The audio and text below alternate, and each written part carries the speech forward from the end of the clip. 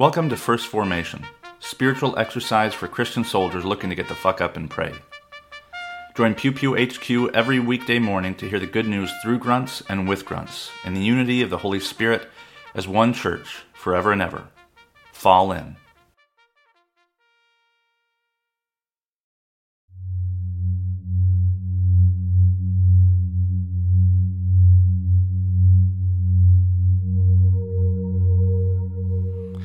Psalm 86. Incline your ear, O Lord, and answer me, for I am poor and needy.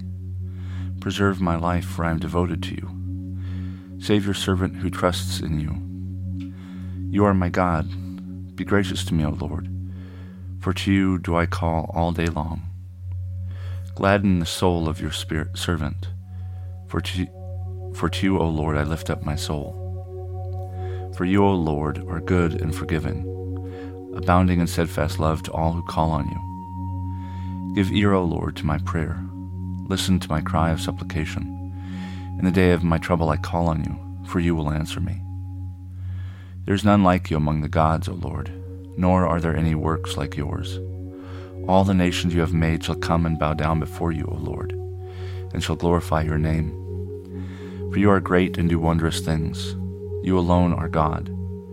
Teach me your way, O Lord, that I may walk in your truth. Give me an undivided heart to revere your name. I give thanks to you, O Lord, my God, with my whole heart, and I will glorify your name forever. For great is your steadfast love toward me. You have delivered my soul from the depths of Sheol. O God, the insolent rise up against me.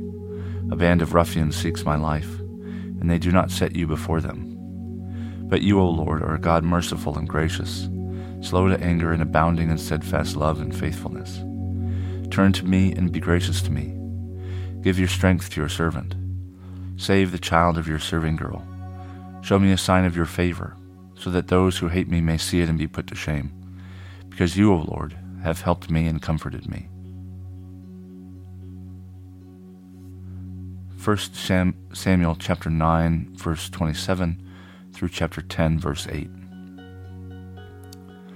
As they were going down to the outskirts of the town, Samuel said to Saul, "Tell the boy to go on before us, and when he has passed us, stop here for yourself for a while, that I may make known to you the word of God." Samuel took a vial of oil and poured it on his head and kissed him. He said, "The Lord has anointed you ruler over his people Israel. You shall reign over the people of the Lord, and you will save them from the hand of their enemies all around. Now this shall be the sign to you that the Lord has anointed you ruler over his heritage. When you depart from me today, you will meet 2 men by Rachel's tomb in the territory of Benjamin at Zelzah. They will say to you, 'The donkeys that you went to seek are found, and now your father has stopped worrying about them and is worrying about you, saying, "What shall I do about my son?" Then you shall go on from there further and come to the oak of Tabor. 3 men going up to God at Bethel will meet you there, one carrying 3 kids, another carrying 3 loaves of bread, and another carrying a skin of wine. They will greet you and give you 2 loaves of bread, which you shall accept from them.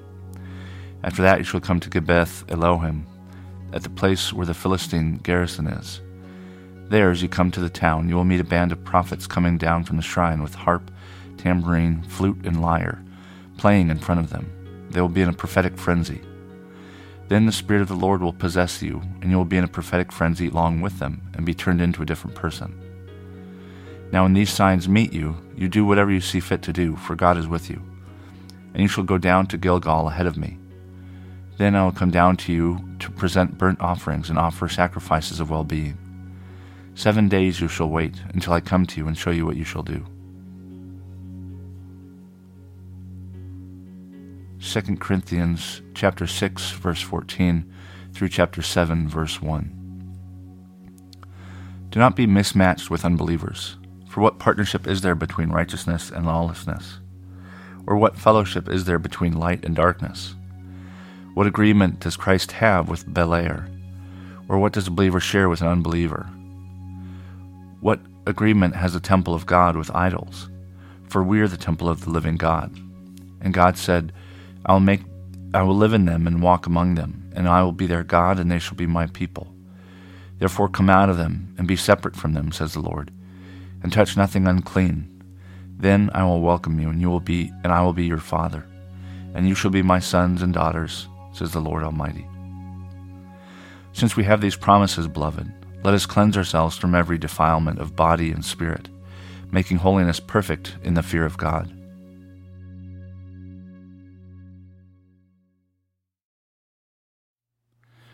Good morning, and welcome to the second Monday after Epiphany.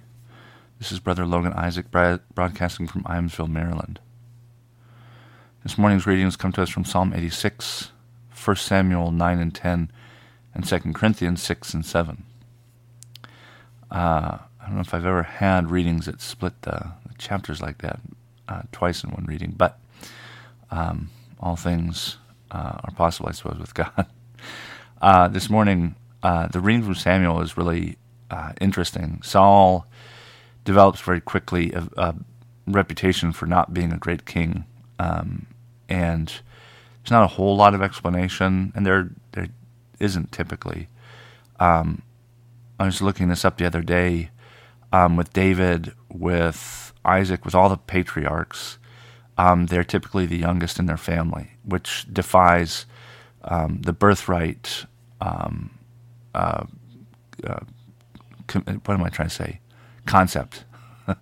Birthright is when the oldest male heir typically gets the largest portion or gets all of the inheritance of a family. And he goes to the first because, who knows when the last kid is going to be born, right? And the first kid is supposed to be responsible for others or help with the others. And consistently this happens, that God chooses the youngest, or the youngest gets a disproportionate share over and above their brother. Jacob and Esau, they were different in age just by a second, but Jacob gets it. Isaac is the younger of two sons of Abraham, Ishmael and Isaac. Abraham we don't really know, but it happens again and again and again. Samuel is the youngest son, and the youngest son of Elkanah by his favored wife Hannah. He was Hannah's only child, and Peninnah, who was Elkanah's less favored wife, had multiple sons or children. So Samuel was the youngest. Saul we don't really know as much about. There's a big story about the Cinderella story where, like with David, you see all the other brothers, and Samuel's like, okay, nope. Where's the rest? Saul, I don't know of any justification or rationale as to why Saul was selected, and he develops very quickly into rather unruly and unpopular king. But before all that, when Samuel appoints him, he does it in relative secret, which I don't know if that's normal or not. David, it wasn't in secret; it was just only with his family. And then Solomon, I suspect, actually had kind of a big deal because David was quite prosperous, and Solomon was one of his sons. So, but Saul, he's the first king. The people have asked for a king after the chaos of Judges, and it's this kind of unfortunate moment in God's eyes and in Samuel's eyes, because they've failed to rule themselves. So they need a singular ruler, and God has Samuel tell them, look, this is what's going to happen, and it's not going to be nice, but you've asked for it, so I'll give it to you. And that might explain why he's not so popular, because God seems to have chosen Samuel or Saul under a certain kind of duress. And Samuel is technically a judge, so they have a judge and a king at the same time.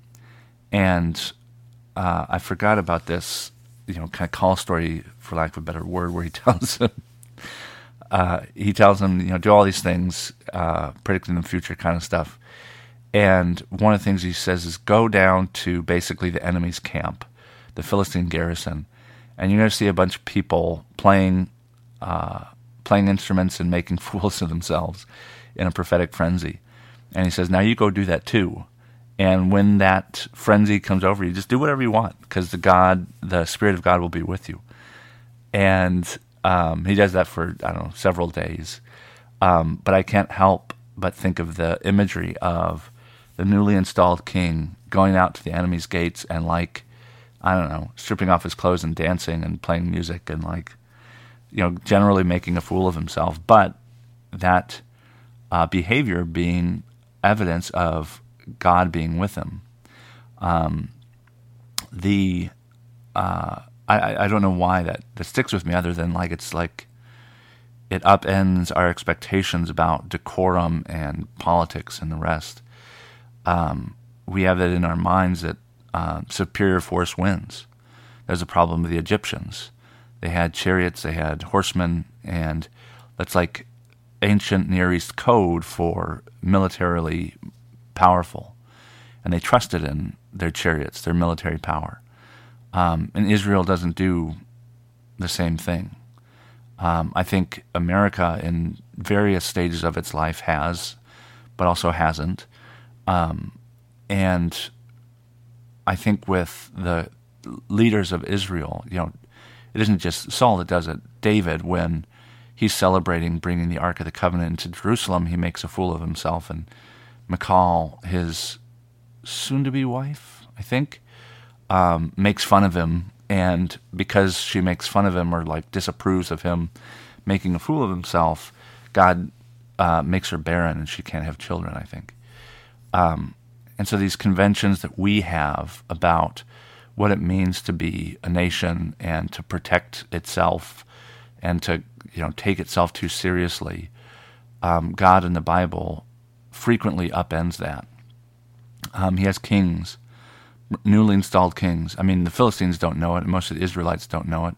The band of prophets don't know it, but he's going to go off and dance around and get into a prophetic frenzy, and then he's going to be announced as king. And that certainly undermines our expectations around what it means to be, respectable and upright and all the rest. And I think those moments can be really powerful. I think of Joe Biden. I don't remember if I don't know when it occurred. It was after Sandy Hook or something.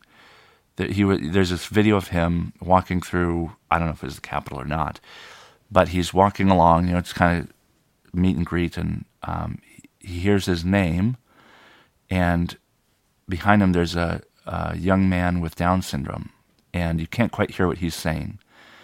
And the young man with Down syndrome is the son of someone killed in one of these school shootings.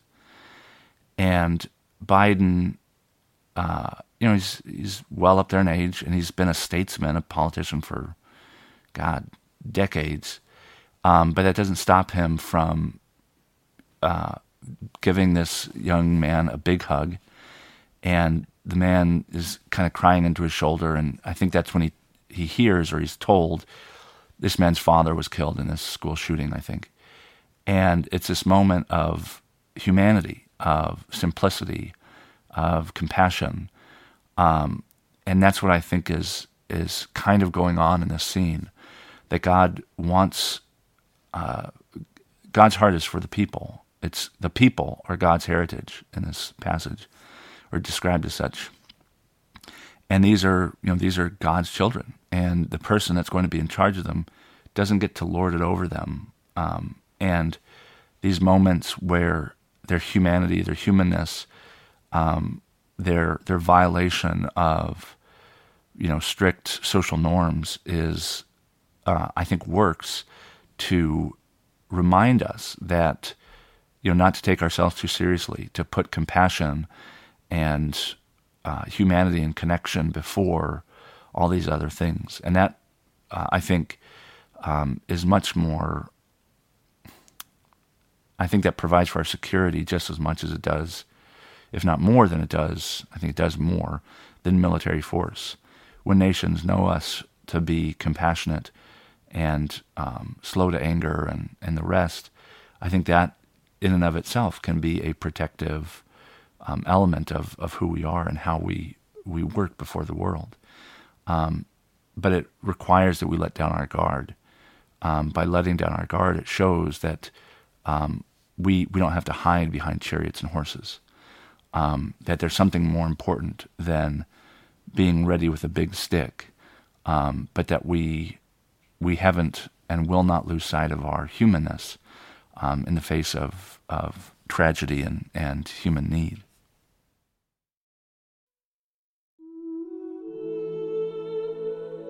A prayer for those who influence public opinion from the Book of Common Prayer.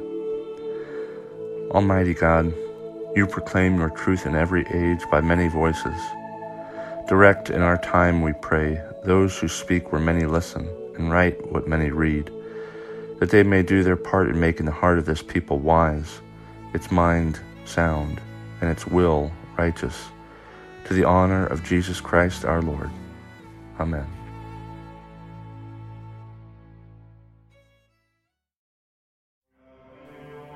Thank you for falling in to First Formation, where Pew Pew HQ shares morning prayers for the humble, hardy folk caught in the crosshairs of God and country. If you like what you've heard, you can participate in one of the three following ways. First, you can support the podcast at patreon.com/pewpewhq. You can contribute as little as $1 a month, and you can cancel at any time if I ever piss you off. Second, you can become a co-host by recording a lectionary reading for a future episode. Instructions will be provided, and you don't have to be a grunt to collaborate with Pew Pew HQ in this or any way. Finally, you can also record and send prayer requests of a minute or less. Prayers can be included in the episode, read anonymously if you wish, or kept private for me to pray for off-air. So there you have it, 3 ways to participate in First Formation. I hope you'll continue to listen, even if I can't convince you to jump in. This has been Brother Logan Isaac, always faithful, always family. Semper Familia.